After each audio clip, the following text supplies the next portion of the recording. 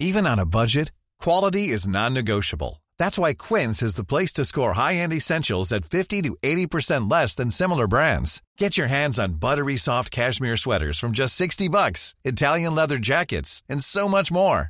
And the best part about Quince, they exclusively partner with factories committed to safe, ethical, and responsible manufacturing. Elevate your style without the elevated price tag with Quince. Go to quince.com/upgrade for free shipping and 365-day returns. Hi, I'm Andy Levy, former Fox News and CNN HLN guy and current cable news conscientious objector. I'm a former libertarian who now sits pretty comfortably on the left. Hi, I'm Danielle Moody, former educator and recovering lobbyist. But today, I'm an unapologetic woke commentator on America's threats to democracy. And I'm producer Jesse Cannon, and I'm here to make sure things don't go too far off the rails. We're here to have fun, smart conversations with some of the most knowledgeable and entertaining people in politics, media, and beyond. Our goal is to try and make sense of our current crazy world, our new abnormal, and hopefully even make you laugh through the tears. What an excellent show we have for you today. Author Mike Rothschild is here to tell us all about his new book, Jewish Space Lasers, The Rothschilds and 200 Years of Conspiracy Theories. Then, Jeffrey Lewis, a scholar at the Middlebury Institute of International Studies on the Nonproliferation and Terrorism Studies, joins us to tell us all about his upcoming podcast, The Reason We're All Still Here. But first, let's have some fun. Beetlejuice. Beetlejuice. Go ahead, Barbara, say it. Beetlejuice. You know, nothing spells class better than Lauren Boebert. So here we are. Lauren Boebert decides to take in some theater in Colorado and can't manage, I guess, not to vape for what, a 2-hour fucking show, or not record, because apparently what is she doing on the side? Is she going to sell bootlegs out of her fucking car?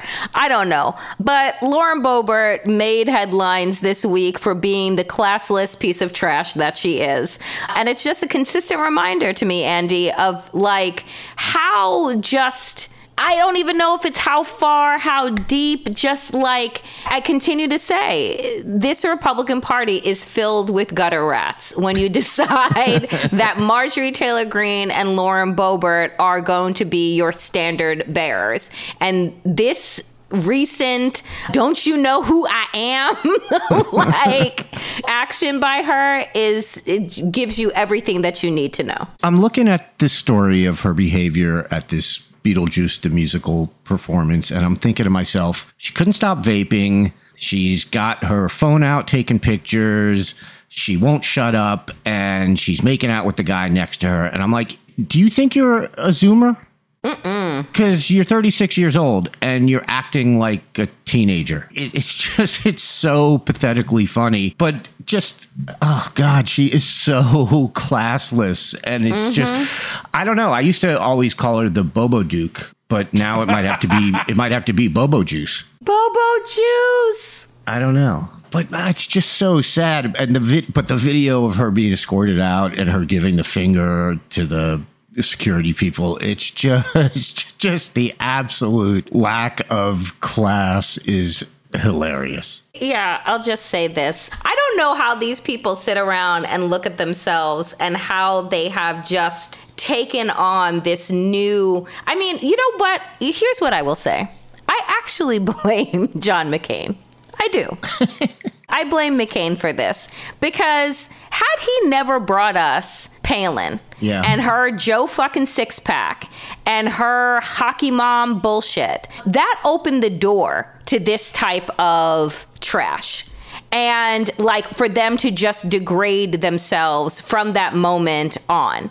And, you know, they thought it was, you know, folksy with Palin and look at us, it's real America. And what they're showing us is that their idea of real America is actual trash. That's all. Yeah, I just feel like assuming she remarries at some point, she will probably be the future star of Real Housewives of Colorado. That's what I see for her in the future. The accuracy. It reminds me of when they tried to give Sarah Palin that reality TV show, and they were like, oh, Jesus, what have we done? Right. Because, like, when we started to really unpack her family, Jesus Christ, did I not want to open that Pandora's box and wish that we could close it, wrap it in, you know, a bunch of fucking tape and bury it at the bottom of the sea. But, like, dear God, I mean, it was just like, wow. Just anyway, so I blame McCain for this. You know, you could have found a better person to run and keep some kind of dignity of what it meant to be like a statesperson. And these people, and I had to really find a word for people, it's not it. It's not it, dear friends. Yeah.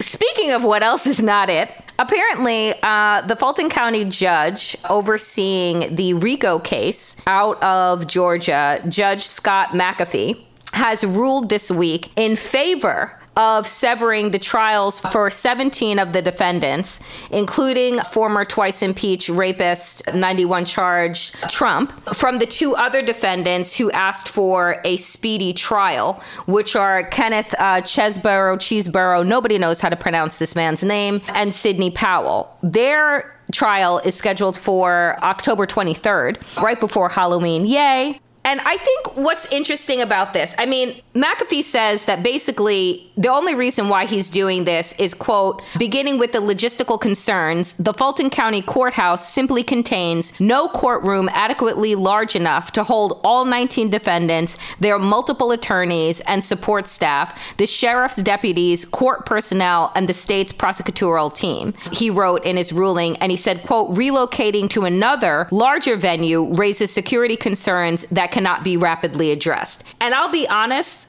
I agree with him. Like, understand Fani Willis's reasoning, right? Which is that essentially in this RICO case, these defendants are not being charged with their piece of the conspiracy machine. They're being charged with the entire machine. And so her feeling is that by moving forward with Powell and Chesebro, essentially, they're laying out all of their cards, which are going to be the same cards dealt in the case and trial for the other 17. And that it's going to be repetitive. And how are you going to get, if it's going to be televised, how are you going to go forward and get a jury that is like a quote unquote clean jury that is not prejudiced by what they've heard and what they've seen? Because we know that this is going to be the most watched trial because they're going to be the first to go.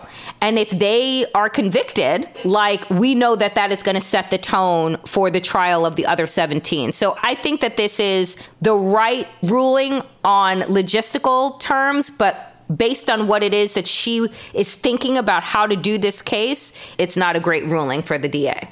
Yeah, I don't see any, there was no way that all 19 were going to be tried at the same time. And I'm going to say there's no way that the other 17 are tried at the same time. It's just every reason that Judge McAfee gave for severing these two still applies for 17 defendants. The courtroom is not adequately large enough to hold 17 defendants, their multiple attorneys and support staff, et cetera, et cetera, et cetera. So I just don't see how this doesn't end up being further severed. And I remember when we had Ellie Honig from CNN on, and I said to him that I was surprised that Fani Willis said she intended to try all 19 together. And I said, should I have been surprised? And he said, no, because that's what a prosecutor would want to do. But he said at the time, there's basically no way that's going to happen. And he brought up all the logistical reasons that Judge McAfee did. He basically just said, there's no way to fit them all in the courtroom. And then you're talking about, remember, if you've got all these defendants and they've all got lawyers, then anytime the prosecution brings a witness, you've got 19 sets of lawyers for cross-examination.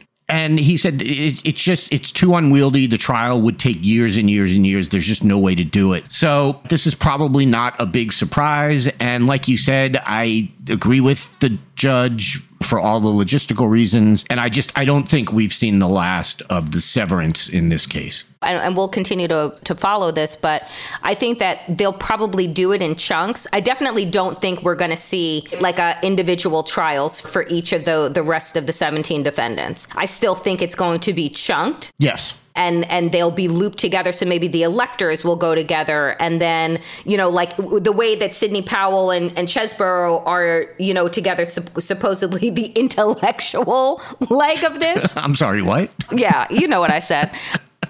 I wonder if they will be chunked by category. So we'll have to just keep an eye on that. Yeah. By the way, you said we'll continue to follow this. I'm not going to follow it anymore.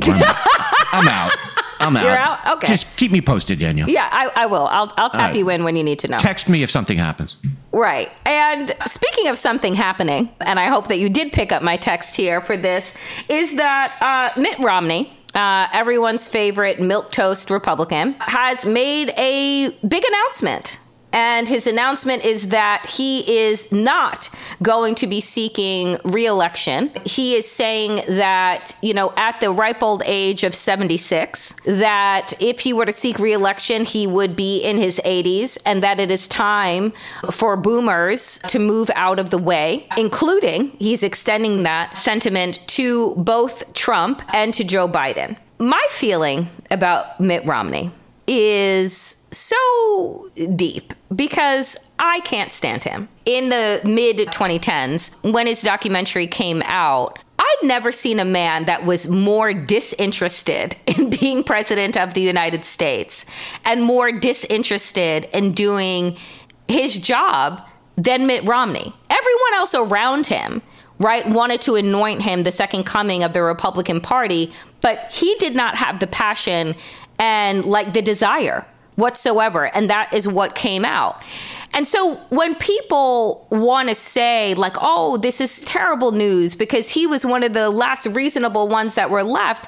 And I will ask folks, what the fuck has Mitt Romney done over the last 7 years under Trumpism? Was he really out there sticking his neck out, trying to recalibrate the Republican Party to one of decency and integrity and truth? Right? Was he really lambasting against the rise of Donald Trump and MAGA? Or was he as tepid as he could possibly fucking be? And knowing that the impeachment was going to fail in the Senate because there weren't enough Republicans, was he out there trying to actively whip the vote and get more Republicans on board? Or did he just want to be on record? So Mitt Romney's announcement comes and I'm like, okay, peace. I honestly could care less. Because you did not take on the weight of trying to regain control over the Republican Party and wrangle it away from Donald Trump that would warrant any type of applause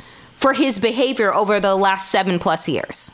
Let's not forget that Mitt Romney repeatedly beclowned himself looking for Donald Trump's stamp of approval. He did it in 2012 when he was running against Obama for president. He sought out Trump's endorsement, and that, in a lot of ways, that legitimized Trump and to some extent gave us what happened in 2016 when Trump ran and won. And then in 2016, Romney did it again when he was running for Senate. He ate crow and food with Trump at I forget if it was a lunch or a dinner. John George's dinner. Thank you, Jesse. I'm less mad at him for what he's done since he's become a senator than you are, I think, Danielle. But I do agree that he went a long way to normalizing Trump. That should not be forgotten nor forgiven. What you said about, look, I think it's a credit to him that he voted for impeachment. You talk about him, did he whip for it? I think Mitt Romney, we've seen now the first excerpts from McKay Coppin's upcoming book about him have come out. Mitt Romney, according to this excerpt, was pretty friendless in Washington. And I'm not sure that him trying to whip anyone would have done anything. I think he became an outsider in his own party. And again, I'm not sitting here saying shed a tear for Mitt Romney because he helped create that party that he was no longer a part of. But it's sort of like the Mike Pence thing. I got to give him credit when he did the right thing, even if he's spent the most of his life not doing the right thing, I guess is how I feel. See, and that is my problem, is that I feel like we continue to give these people credit for doing the bare fucking minimum. And that's how we continue to drop the bar lower and lower and lower so that the likes of Lauren Boebert and Marjorie Taylor Greene can slither through.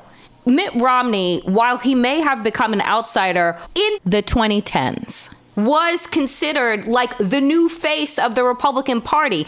He chose not to use that clout. Do you know what I'm saying? Like, he chose not to use the power that was pretty much bestowed to him, and then turns around and essentially gives whatever he has left to Donald Trump. And then you want to turn around and be like, well, this is not who we are. Bitch, you had dinner with him, right? Like, you kissed the ring, you bended the knee, you bowed the head. And so now you want to come out and say, well, you know, here, let me air out some of the insider conversations that were had, that we know were had, because we know that Republicans are craven, power hungry, greedy, egotistical human beings who care about nothing other than what they can extract and consume. Mitt Romney, to me, is like the model of that. He just puts on a softer demeanor and has better hair.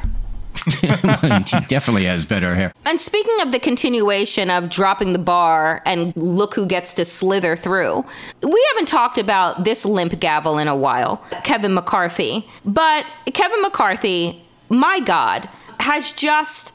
I wonder when he looks at him, like, does he see a reflection? Like, I honestly, I really don't know, but has decided that he is going to open up an impeachment inquiry into Joe Biden. And hold on. I just want to make sure that the listeners are clear on why. Oh, that's right. They don't have a reason.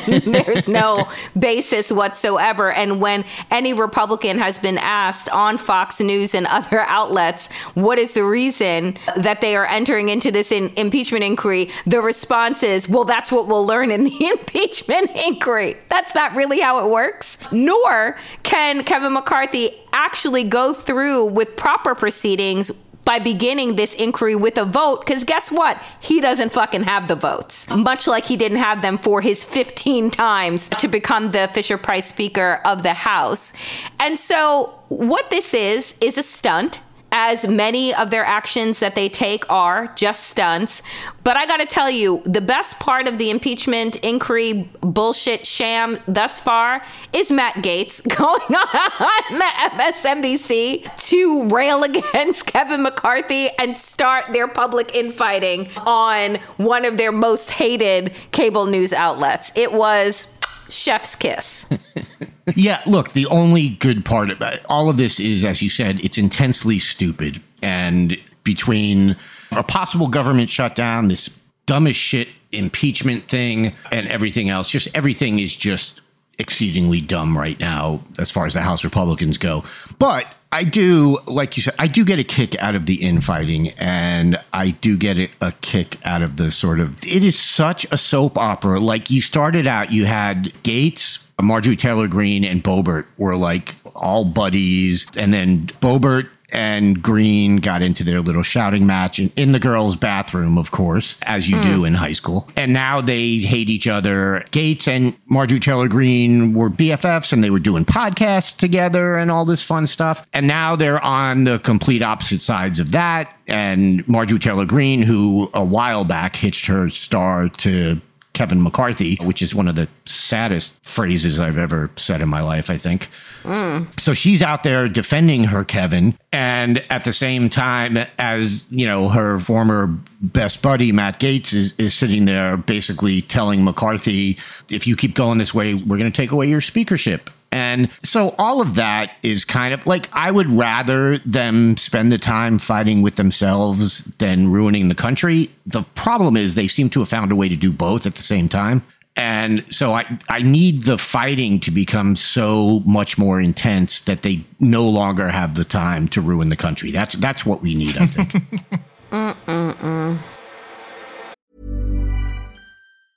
It's that time of the year. Your vacation is coming up. You can already hear the beach waves, feel the warm breeze, relax, and think about work. You really, really want it all to work out while you're away. Monday.com gives you and the team that peace of mind. When all work is on one platform and everyone's in sync, things just flow. Wherever you are, tap the banner to go to Monday.com. Here's a cool fact. A crocodile can't stick out its tongue. Another cool fact, you can get short-term health insurance for a month or just under a year in some states. United Healthcare short-term insurance plans are designed for people who are between jobs, coming off their parents' plan, or turning a side hustle into a full-time gig. Underwritten by Golden Rule Insurance Company, they offer flexible, budget-friendly coverage with access to a nationwide network of doctors and hospitals. Get more cool facts about United Healthcare short-term plans at uh1.com.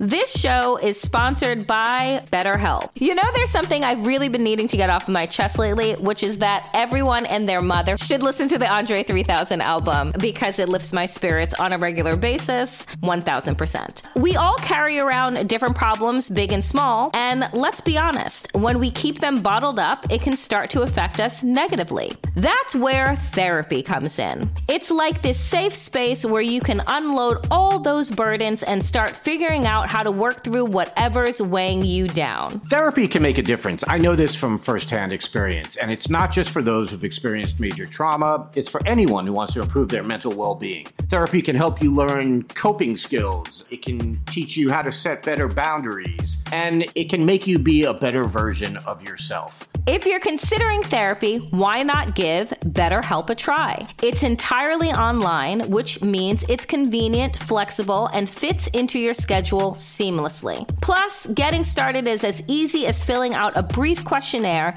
to get matched with a licensed therapist. And the best part, you can switch therapists anytime at no additional charge. So why wait? Take that first step towards a happier, healthier you with BetterHelp. Get it off your chest with BetterHelp. Visit BetterHelp.com/thenewabnormal today to get 10% off your first month. That's BetterHelp, HELP.com/thenewabnormal. Almost all conspiracy theories are rooted in anti-Semitism, and almost all anti-Semitism is rooted in conspiracy theories. So writes Mike Rothschild in his excellent new book, Jewish Space Lasers, The Rothschilds and 200 Years of Conspiracy Theories. And the fact that to this day, there are people blaming everything from COVID to Joe Biden stealing the 2020 election to California fires on this family and or Jews. This seems to bear out his observation. The book is out September 19th, and he joins me now to talk about it. Mike, thanks so much for being here. Thank you for having me. So before we get to the book itself, let's address the question so obvious that you dealt with it on the cover where it says no relation. Are you sticking to that story? Because I've seen tweets that suggest otherwise from people. What? Lying on Twitter? How dare you? That is the story. I am not related at all to the Rothschilds of Frankfurt. And I talk about this at the sort of the tail end of the book. My father's ancestors came from a different part of Germany. They came over in a different century. And of course, as I write about, the Rothschilds never actually emigrated to the United States. One of the things that kind of hampered them in their business dealings in the late 19th and early 20th century was that nobody in the family wanted to move to the U.S. Right. So yes, totally different part of Germany. Okay. So in the intro to the book, you say the book itself is not a biography of the Rothschild family. You write, this is the biography of an idea, and it's a simple enough one, that Jews control everything and that the Rothschilds are the kings of the Jews. Yes. That's my question, which is not a question. What made you think of writing this book other than the last name similarity? It's an idea that I've kicked around for a long time, sort of getting into the mythos of the Rothschilds, why this family is talked about so much. Who are they really? What is the fake version of them? What is the real version of them? Where do they intersect? And then in writing my last book about QAnon, I delved into the Rothschild myths quite a bit. The Rothschilds get mentioned a lot in QAnon. Their control of all the central banks and their, human hunting lodges in Austria. And I thought, those things don't sound like they're real. And exploring those myths will probably kick open a lot of other doors for a lot of other things that aren't real. And that's really where it started, was finding out, why does this name keep coming up over and over and over again? Okay, so let's talk a little about the family based on what you've written in the book. So in 1744, Meyer Rothschild is born in Frankfurt, Germany. He becomes what's known as a court Jew to William, the crown prince of the Holy Roman Empire. What is that exactly? So a court Jew, and there's a number of different names for it, they'll be called like court factor or court banker, is essentially a high-ranking Jewish member of the community who is available to royalty to make loans, to broker deals on coins or metals or money changing, some of these things that Christians were not allowed to do because of prohibitions on lending and interest. So it really was, hey, we can't do this. Let's get one of those people to do it. And they've got connections to their community, to other groups of Jewish people in other parts of the Holy Roman Empire, other parts of the world. So it essentially was a window into Jewish money that royals would use to build buildings, build churches, or finance wars. And as you show in the book, this position often didn't work out well for the particular court Jew. But in Meyer's case, it kind of does, and he becomes a wealthy man. He has a large family, and that family becomes the Rothschilds that we all know to this day, both in conspiracy and in fact. So let's talk about the conspiratorial side. It's one of Meyer's sons, Nathan, who in 1815 is financially involved in the Battle of Waterloo on the anti-Napoleon side. But this leads to a huge conspiracy theory that's sort of the backbone of many of the other conspiracies about the family and echoes to this day. Tell us about it and explain how Satan was involved. Ah, yes, Satan. So by the second decade of the 1800s, the Rothschild family is enormously rich. Now, Meyer has died at this point. He dies in 1812. His sons have gone to the different financial capitals of Europe really slowly over about 20 years and started their own branches of the family. So Nathan has gone to London. James has gone to Paris. There's a couple of others. One goes to Vienna. And they start making the Rothschilds essentially a Europe-wide bank. And they make an enormous amount of money off the Napoleonic Wars. They are laundering the money of the Elector of Hesse, who was one of the highest ranking officials in the Holy Roman Empire, but who had to hide his money from Napoleonic forces. So Meyer and his son Nathan cook up a system where they are moving gold back and forth across the English Channel and selling that gold to finance the armies fighting against Napoleon. Now, all of this comes to a head at the Battle of Waterloo, where the Rothschilds, it should be said, are massively over-leveraged. They bought way too much gold, anticipating that the conflict would go on much longer. Instead, of course, Napoleon is soundly defeated, the Napoleonic Wars end, and the Rothschilds end this period by being one of the richest families in Europe. And there is a legend that is born about 30 years after the battle that Nathan was at the Battle of Waterloo. And seeing that the French were about to lose, he gets on a fine stallion and rides across Europe at midnight to the Belgian port of Ostend, braves a once-in-a-century channel storm, gets to the London Stock Exchange just as the battle is going on. He slumps against his favorite pillar, and all of the other bankers are looking at him going, Rothschild knows the English are defeated, and they start selling off their stocks. And of course, Nathan, being a cagey Rothschild, is sending little hand signals to his agents to buy up all the stocks. And the news of the French defeat gets to the London Stock Exchange. These stocks explode in value, and Nathan is suddenly the richest man in England. This is the legend. None of this happened. This is a preposterous story. But it catches on 30 years after the battle because it's printed in an anti-Semitic pamphlet written under the pen name Satan. And this is the beginnings of a very anti-Semitic spasm in Paris linked to the revolutions of 1848 as the new socialist movement is casting a shadow against wealth. And of course, who is wealthier than the Rothschilds at that point? Right. Shortly after that, we get the publication of Edouard Drumon's 1,200-page anti-Semitic screed called Jewish France. And that really codifies the idea of the Rothschild family as a sinister cabal. And then right on the heels of that, we have the Dreyfus Affair. Right. So anti-Semitism, particularly in Europe, is very cyclical. It will come up. It will be hugely promoted in pamphlets and books. There will be counter pamphlets and books. It will go on for a couple of years, and then it will sort of die down and something else will happen. And then in another generation, it'll happen again. We see that in the late 1840s, and we see that in the 1880s. Jewish France is a massive, massive hit in France. It sells something like 500,000 copies when the population of France was 40 million. It's reprinted dozens and dozens of times. And then, of course, the Dreyfus Affair happens. So you have this massive appetite for anti-Semitic literature, this massive industry pumping out anti-Semitic literature. And, there's a lot of echoes of what's going on today, where you have a population that is looking for alternative theories as to what the Jews are doing. And look, here is a whole industry of people offering these things in all manner of book and pamphlet. I believe these days we call that doing your own research. Right. Yes. Okay. So I want to jump ahead a bit. World War I and the subsequent banking crisis of 1931, not great for the Rothschilds in Europe. And then, of course, that banking crisis helped pave the way for the Nazi Party takeover of Germany. But let's shift to America, because that's where we live. It's where you say the legend of the Rothschilds was greatly out of proportion with their presence. Their presence was, as you intimated earlier, basically nil, right? Right. The Rothschilds do not have an American branch. They are confounded by the litany of state, federal, local, town level laws. It's much too complicated for the Rothschilds. They prefer much more direct approach where a prime minister or a king or a prince says, I need 8 billion francs in gold to buy a canal. And Nathan Rothschild goes, okay, pay me back in a month with interest. And that's what they do. That doesn't really fly in America. So the Rothschilds are totally confounded by all the different laws. Nobody wants to move here. It's too remote. It's too much of a backwater. At one point in 1837, an agent of the family is on his way to Havana to check on Rothschild, I think, sugar interests in Cuba, stops off in New York, realizes the Rothschilds don't have an agent in New York because their agent went under in the Panic of 1837, basically sets up shop for himself. This is a guy named August Belmont. And if that name sounds familiar, it's because the Belmont Stakes and Belmont Racetrack are named after his family. Very big in Democratic Party politics.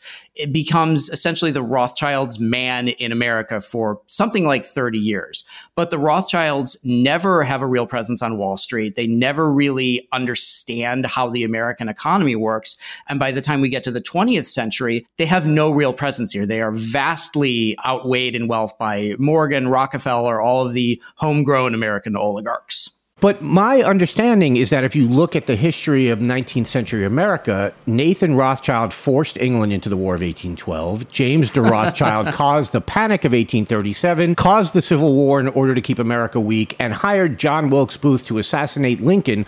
All of this in the service of making more money for the family. Well, sure, that's not in the real history books, but, we know what's going on. Yeah, that's really where the legend outstrips the reality. The Rothschilds are linked by subsequent generations of cranks to all manner of activities, to the assassination of Lincoln, to the attempted assassination of Andrew Jackson, to a plot between a couple of the Rothschilds to divide up the United States and send soldiers of their secret world government into Mexico to invade the South. It really sort of goes on, but all of this stuff comes out decades and decades after all of these things happened. All of these are post hoc inventions. This seems to be a pattern with the Rothschilds where these theories come much later. You mentioned earlier with the Battle of Waterloo that the Nathan Rothschild conspiracy theory arose 30 years later. And you say in the book here that a lot of these 19th century conspiracies that I ran through, it was really toward the latter end of the 19th century and into the 20th century that these come up. And you mentioned particularly during the Depression, the role that people like Father Coughlin played in spreading these. Yeah, a lot of these things come up much later, I think because these are times when there is a scapegoat that is needed. You have this worldwide banking crisis, and it is very easy to blame this on the overly powerful and overly wealthy Jewish bankers. And of course, who is the most well-known of the Jewish bankers at that time? It's still the Rothschilds. So it's very easy to pin these things on the family, and also because there's nobody around to refute them. The people involved in this stuff have been gone for generations. The Rothschilds themselves really never addressed these rumors. So it's almost like one of those, I dare you to prove me wrong kinds of things. Right. And no one really can prove them wrong. Of course, they can't be proven correct, but that's never how these people operate. Right. Okay. For example, something we hear a lot about even to this day is that the Federal Reserve was set up through the backing of the Rothschilds, and it was all about, them gaining more power and more money. Give me a one-word answer to this question. What actual role did the Rothschilds play in the founding of the Federal Reserve? Zero. Okay. There were no Rothschilds present at the meetings on Jekyll Island to launch the Federal Reserve. There were only 6 people there. I think one of them was Jewish. The Rothschilds would not have been invited. There would have been no reason to invite a European family to hash out the intricacies of American central banking. They had no role in it whatsoever. Yeah, it's just amazing because that theory is an incredibly strong one even to this day. And speaking of this day, for time purposes, I'm going to jump past World War II, which unsurprisingly was not great for the Rothschild family. The post-war era sees the rise of a bunch of media connecting the Rothschilds to what we now know as New World Order type conspiracies. Books like Which Way, Western Man and None Dare. These books are then admired and regurgitated to this day, again, by the likes of David Icke, Glenn Beck, Alex Jones, and QAnon types. So that sort of brings us to where we are now, right? Yeah. And one of the things I really wanted to do with the book is trace sort of how we got to where we are now based on the propaganda, the conspiracy theories of the immediate post-war and the interwar period. So you really can draw a straight line from Alex Jones right now through None Dare Call It Conspiracy, through Eustace Mullins and his book Secrets of the Federal Reserve, to people like Ezra Pound and the pre-war isolationist movement. You know, all of these things are connected, and the through line really is the Rothschilds.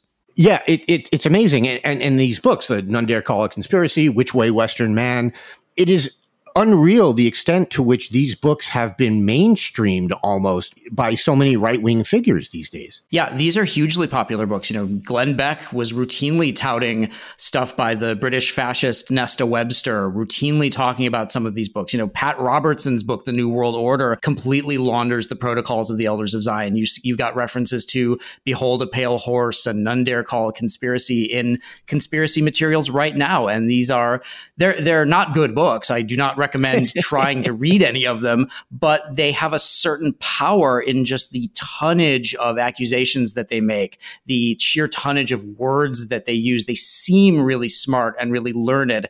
They're really not.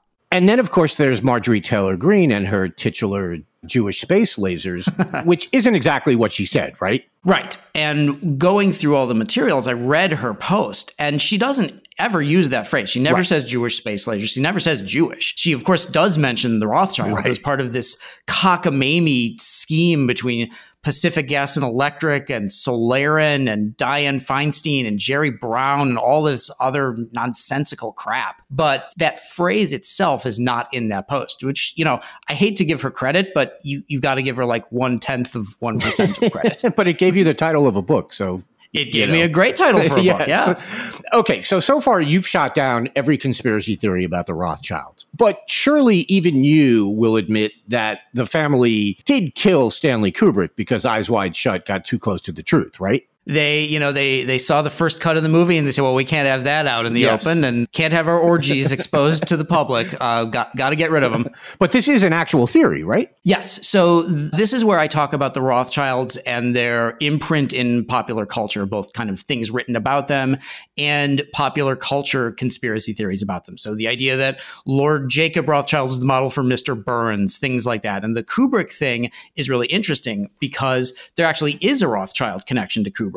So the exteriors for the mansion where the orgy scenes in Eyes Wide Shut were shot it was a Rothschild property. It's called Mentmore Towers. It's owned by the Maharishi Foundation now. It has been since the early 70s. There's nothing occult about it, but you have even that most tenuous sliver of a connection. And it's enough for these people to go, well, the Rothschild didn't like what he was doing and they bumped him off with the heart attack gun. That's absolutely unbelievable. So before I let you go, I want to ask, you call George Soros the Rothschilds of the 21st century. I obviously understand why you do that, and it makes perfect sense. But considering that Rothschild conspiracies are still with us, how does that work? So it's really that Soros has taken the place in popular culture that the Rothschilds would have had in the last couple of decades. So really, you know, Soros is the one who is referred to right off the bat. If something happens, well, it's Soros. The way maybe 30 years ago would have been something happens, well, it's the Rothschilds. You know, the Rothschilds are still out there, but they're almost in the sort of emeritus field of conspiracy theories.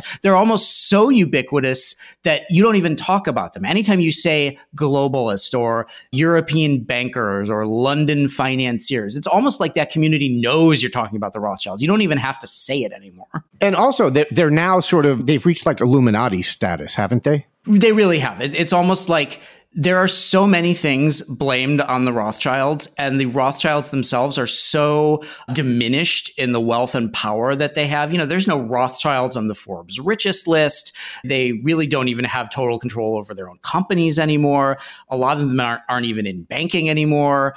But that name has so much power that you fall back on it without even really understanding why you're talking about it. You're just talking about it because you've heard the name before. And that's really the nexus of why I wanted to write the book. It's absolutely fascinating because it's almost like it's become a generic term, as you said, and it's absolutely amazing. Mike, thanks so much for being here. The book is Jewish Space Lasers, The Rothschilds and 200 Years of Conspiracy Theories. It's a riveting read. I highly recommend it. And thanks again for being here, Mike. Well, thank you.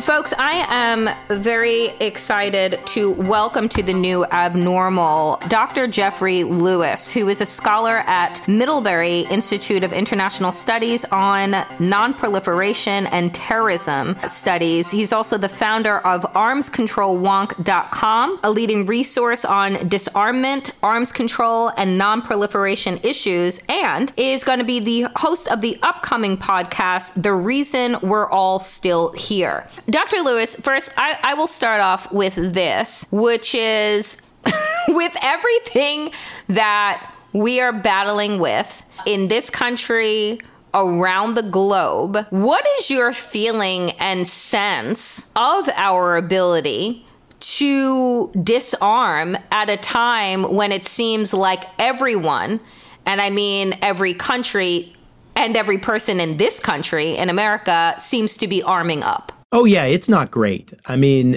this is one of the funny things about life is we seem to be living in this era in which all the signs are pointing us in the opposite direction of where we want to be. And so I am old enough. I grew up in the Cold War, and I remember that ever-present fear of nuclear annihilation.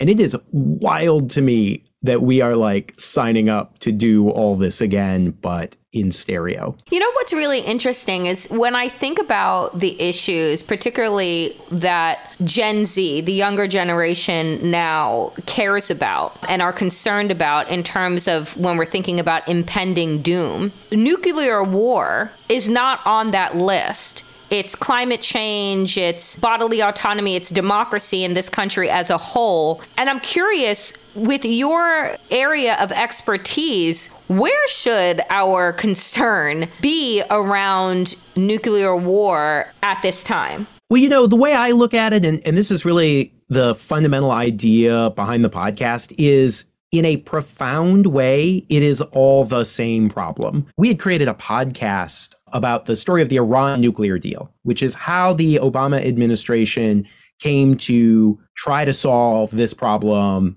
diplomatically. That deal collapsed. And in the kind of wreckage of that, we spent a lot of time asking this question, like, why are governments so bad at cooperating? Because particularly if you look at climate change or say our response to pandemics, it's exactly like nuclear weapons in the sense that we have some problems that are too big for a government to solve by itself. And they actually require you to cooperate with governments that you don't like. To me, there's almost a kind of ideology of, you know, I don't know what you would call it, an ideology of assholery. I think that connects people who don't believe in a woman's bodily autonomy to people who refuse to work with other countries to address things like climate change, to the people who are really enthusiastic about running an arms race and risking that level of destruction, right? There is, I would say, a fairly common ideology that is at its heart pretty selfish and self-centered and not great at cooperating. And that's a depressing thought, right? The point of the podcast was to tell the stories of regular people who don't work for any government, just private citizens who take these kinds of big questions and make them their own. So, you know, most of the stories in The Reason We're All Still Here aren't even about arms control. They're not about nuclear weapons. There are stories about dealing with biological threats. There are stories about dealing with space debris. It's really designed to ask this question, how do regular people work to make this world like a little less insane? It's interesting that you asked that question, because when I think about your field of work, and I think about how Hollywood has depicted it. Just this past summer, you had one of the biggest blockbusters, not Barbie, but the other one, Oppenheimer, was a huge blockbuster all around the testing of this weapon of mass destruction, this nuclear weapon.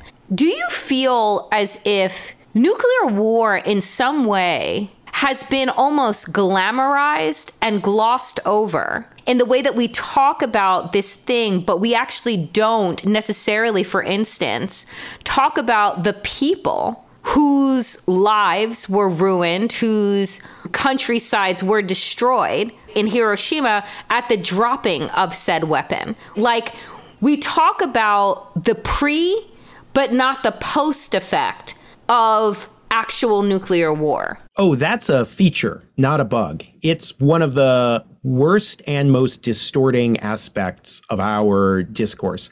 I'm actually a member of the governor of Hiroshima's Roundtable on Disarmament. So I go to Hiroshima every year. What I observe is that when I am in Washington talking about nuclear weapons, there is a taboo against discussing their effects. So if you're the person who shows up in a meeting and, if you're a man like me in a, like nice suit and tie, if I start talking about what nuclear weapons do to human beings, people would look at me like I'm crazy, right? And I would be excluded from the room, which is its own kind of insanity, because there is this kind of agreement to not talk about the reality of these weapons. And so I think that's a profound myopia. And again, it's one of the things we kind of wanted to get at with the podcast, which is sometimes you need an outsider. Mm-hmm. You need that person who isn't worried about getting invited back. You need that person who's willing to say that uncomfortable or difficult thing. And frankly, you need that person who's willing to walk into a field where it's allegedly none of their business and say, like, actually, it is my business and you are not doing this right. And I have something to contribute. And so, we found those stories, again, whether they involve nuclear weapons or illegal fishing, we found the stories of people who decided that they could make this their business and that they could push governments to do the right thing. Really inspiring and empowering at a time in which those feelings are in short supply. I think about it almost when you're talking about the fact that it's this unspoken agreement of not talking about the effects of these nuclear weapons on the humans that they're being used on. And I think about it similarly in the way that we talk about gun control in this country and the AR-15. We don't ever really talk about what the bullets from an AR-15 do to the human body, like what it was intended to do, which is to tear it to shreds, make it unrecognizable. Similarly, just eviscerate through nuclear war, like immediately tens of thousands of people just all in one clip. There's this disassociation that we have between the things that we say are necessary in civilized society, like arms. It's necessary for us to have for these great what ifs. But we never really have genuine conversations around why we run countries based on fear rather than the facts of what we know these weapons of war actually do. I think that's an absolute ideological choice that gets made by people who want certain outcomes. Because if you really look the bargain that we have made with nuclear weapons squarely in the face, a lot of people would look at the arrangements we have made for our security and say, like, maybe that's okay for now, but this is not a long-term solution. And I think the place I see this play out is in the way people react to the possibility that the war in Ukraine might escalate, where people are, for the first time, really frightened. And that's the deal we made. I mean, when we say, like, we believe in nuclear deterrence, what we are saying is we believe that the fear that things could get out of control will lead leaders to be more responsible. But it doesn't work without that fundamental terror.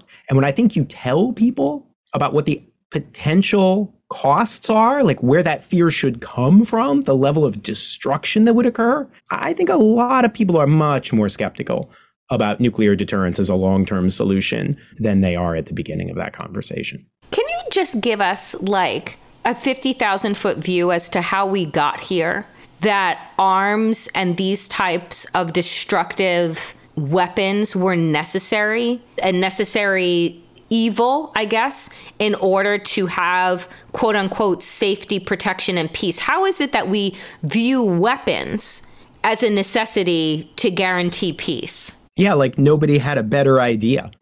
Right? Like, It's nuts, but it really is a legacy of the Second World War. We emerged from that war with the world in ruins, and everyone sort of agreed we don't want to do this again, but all of the changes you would need to make were also just completely off the table. You know, I think one of the really interesting things is if you look at the rhetoric around the United Nations at its founding, you know, a lot of people really profoundly realized that a world populated by well-armed governments was going to consistently generate these kinds of wars. And so it's funny, their language they use, I think, sounds very naive to us today and very idealistic. But I think they're looking at the destruction and saying, like, well, the way we've been doing things, to imagine that we could keep doing this and not kill ourselves is also quite naive. And so really nuclear weapons just became embedded in our concept of security. So what we profoundly believe, and I don't really think this is, again, a great long-term solution, but we believe that as long as we have nation states that are separate and hostile and competing with one another, that the way to keep them in check is this threat of utter and complete devastation. And so what I find so interesting about nuclear weapons, in this way, I think they are an important metaphor for what it's like to live in this world, is when you do live in a situation in which we can destroy other countries and they can destroy us, it means that no matter how much we might hate them, we actually have a shared interest in survival. It forces us to consider this otherwise impossible idea that we should cooperate with our enemies in some kind of shared mutual interest. And so that's kind of the animating idea really behind the podcast, which is that's a very unnatural view for a government to have, right? To look at whether it's the bomb or a pandemic or climate change and to say, okay, I don't like these other countries. We don't share values. We compete, but we do have to get along. And governments are just bad at that. And we just thought it would be great to tell stories of regular people who gave governments that push or set a better example or, you know, sometimes shamed them into doing the right thing. I'd love for you to share like one of the stories that you get into on your podcast. When we think about what kind of world, society that we want to live in, and we reflect on that, I think that we all, regardless of where we are, have a shared idea around peace and safety and abundance. And yet, when you see groups like the United Nations come together, I feel like those shared values are not the thing that is put front and center. It's not the conversations that are had with any real seriousness and, like, I guess, import to them. Well, you know, I think we just really struggle with the idea of cooperation. I think it is just a deeply unnatural act, and it's very easy to lapse into this language of competition. We have one episode that's on how governments respond to pandemics, which is, you know, something we just lived through. And it was amazing to me to live through that and to know that what we really need to be doing is cooperating on public health. Right? This is an area where we all really needed to work together because the pandemic was killing vast numbers of people, like really killing them. And one of the reasons we don't cooperate on biological health or public health is because of the fear of bioweapons, which, okay, that's a legitimate concern, but it's such a distant and hypothetical concern compared to the large numbers of people that are dying right away. There's almost this consistent effort to be like, oh, well, you know, this is a Chinese bioweapon. We desperately want to force the threats we face into these old, I think, ultimately feudal templates. We want to turn this into like us against the Chinese because that's familiar and comforting. I remember maybe 20 years ago, there was a person who was, you know, considered himself quite hawkish, and he was nominated to lead the U.S. Central Intelligence Agency. He was complaining about how dovish he thought the CIA analysts were, and he said the problem with the CIA is they think the real threat from China is the bird flu. You know, and his idea was that things like pandemics were a joke compared to China's military threat. But like, in terms of military activities, we haven't killed that many of each other. But, you know, in terms of pandemics, that really does kill people. So I think we love these templates of competition, and we are very reluctant to embrace modes of cooperation. There are a couple of stories in the podcast I just love. But if one thing unites all of the stories, it's that people who are outside government are willing to take a chance and invest themselves, their time, their emotions into pushing governments to do the most unnatural thing, which is work together. Well, Dr. Lewis, I love this. I love I love the entire concept of your upcoming podcast, the reason we're all still here. And I encourage everyone to take a really good listen to it. Really appreciate you making the time to join The New Abnormal. My pleasure. Andy Levy. Danielle Moody. Andy, how are we closing out this good week with your Fuck That Guy? All right. I think I've done Ron DeSantis my last 24 Fuck That Guys in a row or something like that. It feels like it anyway. And I came close again today, but I decided, I'm gonna give Ron a day off so he can enjoy some of his free plane trips and whatever else he does. And I'm going to go with, I really can't stand this guy. It's Bill Maher. There's a couple reasons for it. First of all, he goes on Joe Rogan's show. There's a reason number one. Well, yes, of course. And as Twitter user Kanekoa the Great transcribed, Rogan says to him, "You're like a 90s liberal back when they were more reasonable before they came leftists," which is the usual bullshit you hear these days. And then here's Maher's answer. He says, "The woke believe race is first and foremost the thing you should always see everywhere, which I find interesting because that used to be the position of the Ku Klux Klan." There were so many things idiotic about what he said, beyond the fact that he's obviously comparing people who want an end to racism with people who championed racism. That's the obvious thing. He doesn't seem to understand that the reason so many people have to be concerned with race is because of the Ku Klux Klan and because of the popularity that groups like that have had throughout American history. So he is so ignorant, and I don't find anything about him funny. Most comedians feel the same way about him. Norm Macdonald had a great quote about him, basically saying he was the most unfunny person who called himself a comedian that Norm had ever met. But he's so ignorant, and he's now just this, I hate to say it, he's just a dumb old white guy pining for the way things used to be. And that is a sickness in this country, and it needs to go away. And I mean, it will eventually, for obvious reasons that I assume I don't have to spell out. But it needs to go away more quickly than that. So that's reason number one. And then just throw on top of that the fact that he is taking his show back on the air, even though there's a writer's strike on. He's basically a scab. I don't really know how else to say it. And he's such a piece of shit human being. And that's it. He's a piece of shit human being. Fuck that guy. I'm done. Bill Maher fell from any type of grace for me a very long time ago. One, he's an Islamophobe and has said some of the most disgusting things on his show and has used it to platform hate. And believes that because he considers himself to be some type of white moderate, that his opinions about other groups are warranted, and they're not. And the idea that you have this very privileged old white man wanting to compare people being conscious to the system of white supremacy and how it has invaded every single aspect of our society and is responsible for so much trauma and harm to the KKK, which is an organization that was created to terrorize and do harm, that a man that has never experienced any type of true, racialized oppression then wants to tell people who are lifting their voices and using their platforms to bring attention to it. That is why Bill Maher should have been taken off the air so fucking long ago. I don't know who the fuck watches him and listens to him, but you all should not.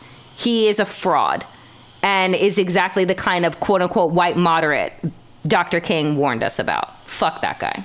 So, Danielle, are you going to keep Ron DeSantis' streak alive, or are you going to break it? I I am lumping him in with the entirety of the Republican Party for my fuck that guy. More importantly, let me say this. How topsy-turvy things have become that I can think that things that George W. Bush says at this date and time are correct just shows you where the Republican Party has gone. That the man who invaded an entire country based on a lie was anti-gay and all of these things, that I am agreeing with him, because his program, which he began, I think back in 2003, the U.S. President's Emergency Plan for AIDS Relief, a largely successful African HIV prevention program, is under threat by House Republicans for not receiving funding, which is set to expire on September 30th.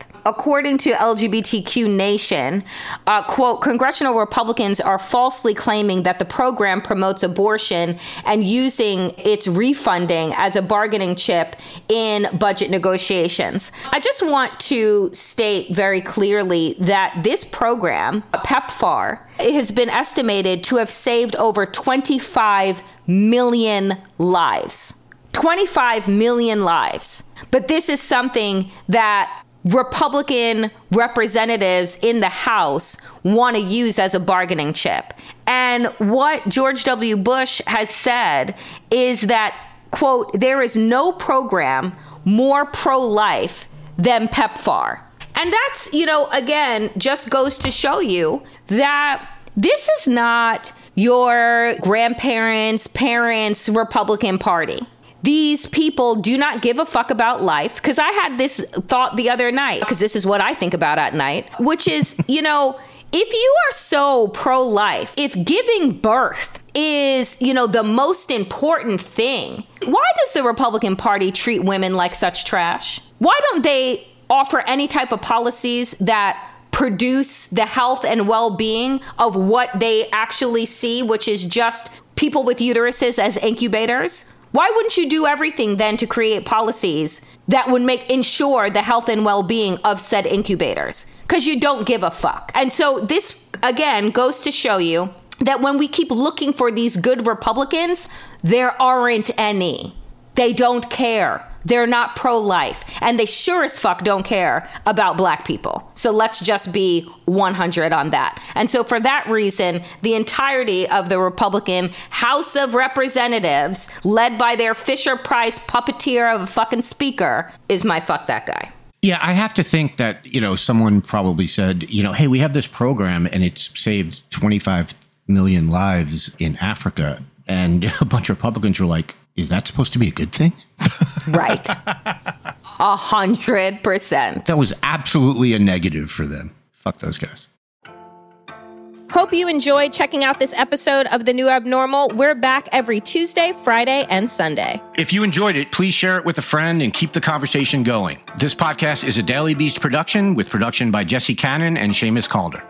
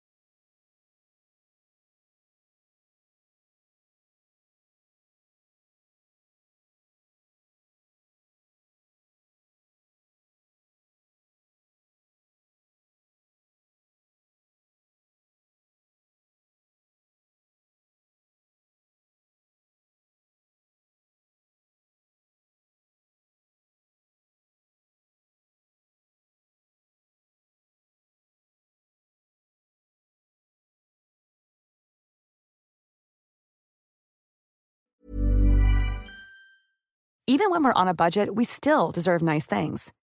Quince is a place to scoop up stunning high-end goods for 50 to 80% less than similar brands.